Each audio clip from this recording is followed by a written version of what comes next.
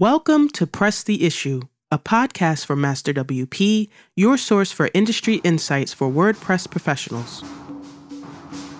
Get show notes, transcripts, and more information about the show at masterwp.com/presstheissue. Press the Issue by Master WP is sponsored by LearnDash. Your expertise makes you money doing what you do. Now let it make you money teaching what you do. To create a course with LearnDash, visit learndash.com. Our mission at Master WP is to bring new voices into WordPress and tech every day. The new Master WP Workshop series does just that. Our new live and recorded workshops on everything from code to design to business turn WordPress fans into WordPress experts. Find the workshop for you at workshops.masterwp.com. Use the code podcast10 for a 10% discount.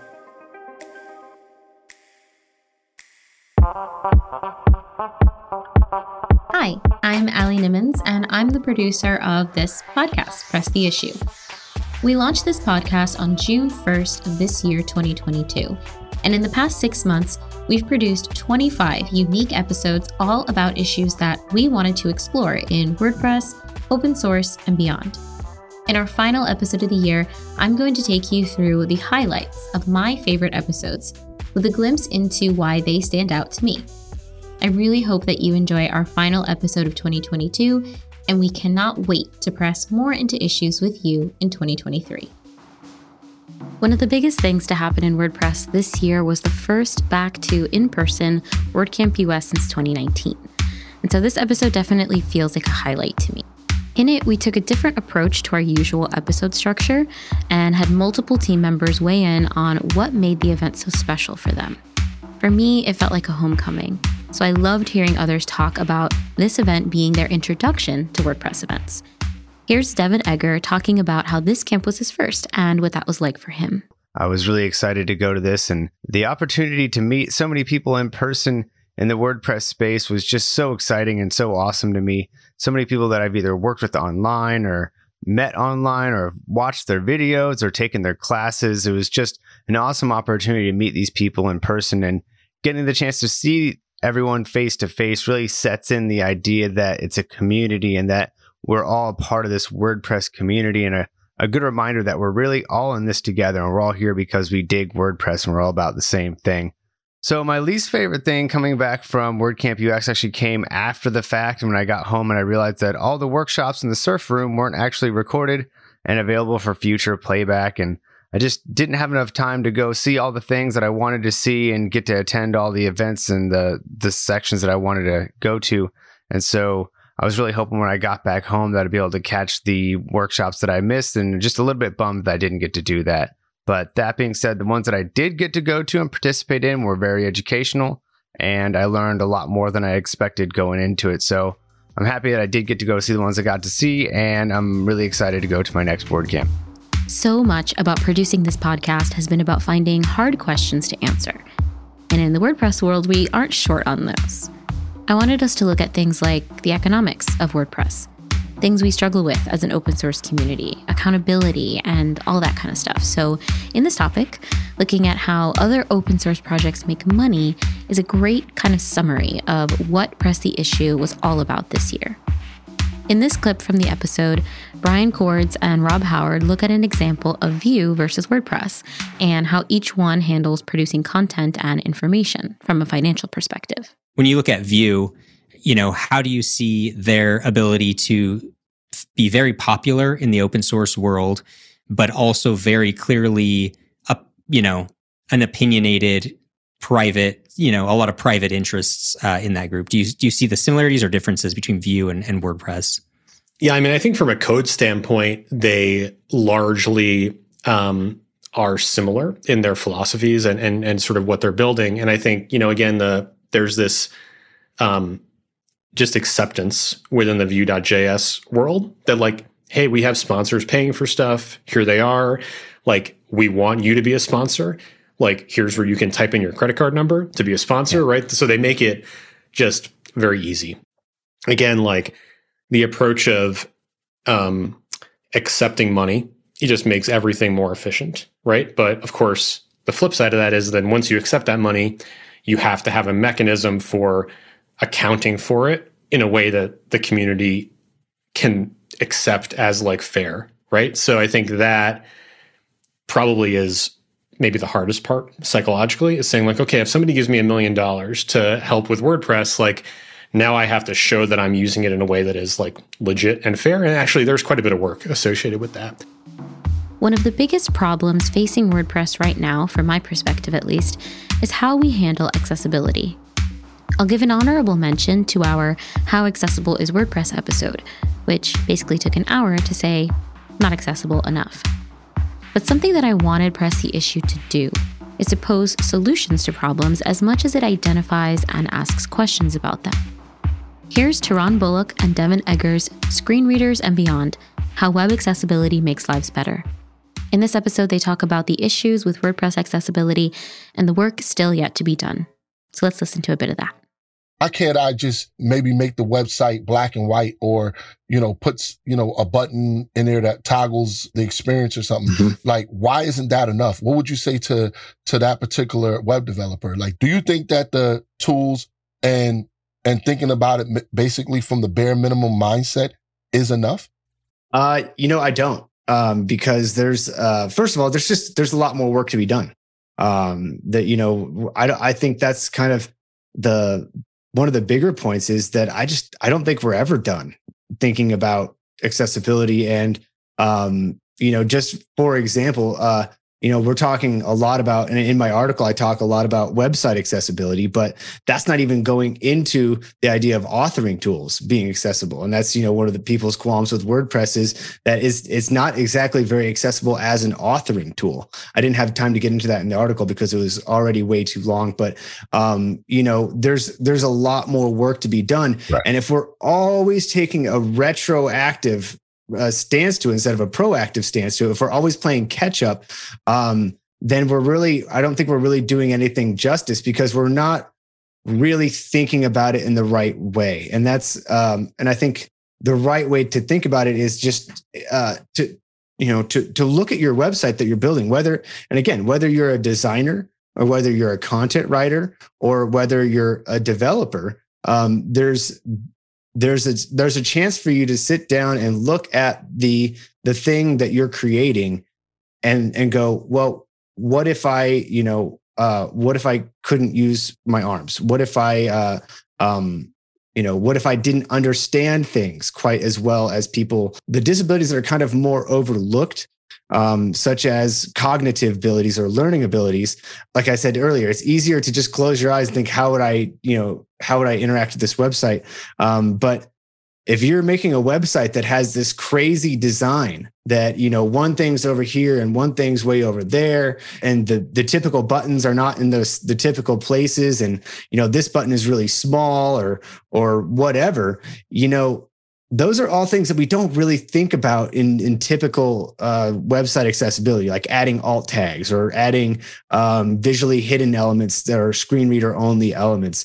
The organization and the structure of the website is not something we always think about, but it's also very important.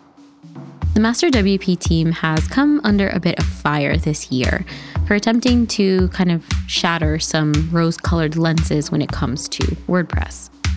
In this episode, which was honestly a bit nerve-wracking for me to publish, myself and Rob Howard discussed the case against the Five for the Future initiative.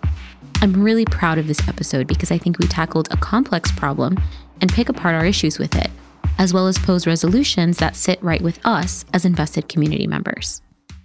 Here's a bit of that episode. It's very difficult to unpack and navigate even who works for whom in a lot of these situations. So I think that is, not necessarily an issue that is at all, solely related to Five for the Future, but I think that that need for more clarity all around, also applies to this question of, well, is this 5% number an appropriate thing for us to be measuring and keeping track of? Yeah.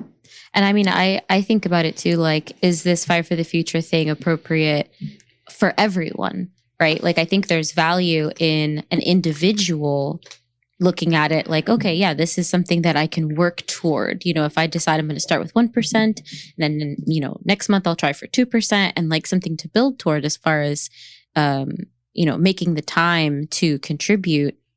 That's not the same experience as a giant company like GoDaddy to look at and say, well, maybe we should do that too, right? Like, sometimes I wonder if Five for the Future should be something that is aspirational to individuals, and there's maybe a different system of accountability for larger companies and organizations. Because I think what we owe to WordPress is different.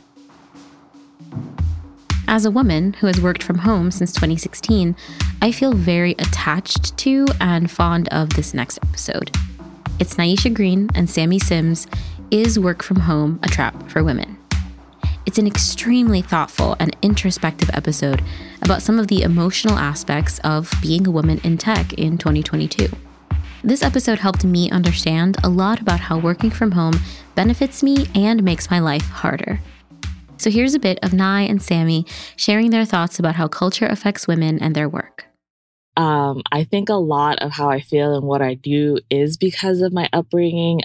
Some people may relate, but for me, culturally, the expectations, you know, kind of started at an early age. I think we were always just taught, you know, that we always needed to tend to household chores, you know, cooking, cleaning, while still always taking care of everyone around us. You know, it becomes overwhelming because it just seems like it's out of habit. Like you can't help but to naturally feel this way. Yeah, I definitely understand that. Just a little bit about me. I was raised I still live in the Southern United States. So the culture here is that women do household chores. Women take care of children. Some women don't work, but in this day and age, you know, especially financially, you're expected to do all of that and your household chores and taking care of people and things like that. And ever since I was a child, it really did seem like a trap for me. Watching my mother work 12-hour shifts at a factory, and still having to cook, bathe us, do our hair, watching my grandmother or listening to stories of her be a full-time housekeeper while raising 9 children. Especially when my grandfather passed away. It just always seemed like, no, I don't think I can do that to me. How much of your culture do you think played into that? I think a lot of it, even now, like as an adult, I think those expectations still sit very high, you know, especially from the male, like the men in my family. You know, I still get up and, you know, make sure I get my kids ready, bring them to school, and I come home and, you know, I do a little bit of chores. I log into work, I'm working, and then I still have to make sure I have dinner. It's almost like it's expected of me. And if I wasn't doing it, I'm not doing like what I need to do as a mother, as a wife. There are things I know a lot about when it comes to WordPress, and there are things that go right over my head. When it comes to economics, market share, business, all those sorts of enterprise level, long-term, businessy focused topics, I struggle. But thankfully, because we share the load here at Press the Issue, there are other people aside from me ready and available to talk about these things with a level of expertise. In this episode, Rob and Brian team up again to discuss whether market share in WordPress really matters. Here's a bit of that episode. It's really hard, right? So if you look at Shopify, they were, you know, zooming during the pandemic. Everybody thought that they were the future. And in many ways, like, that's true. Like, they did have a ton of success. They still have grown a lot. But if you look at their stock price, because their growth has slowed down, everyone started selling their stock, right? So they, even if they have the correct mindset, they're still constrained by this need to grow fast so investors buy your stuff, right? So, you know, I think that is just sort of like one of the downsides of being a public company.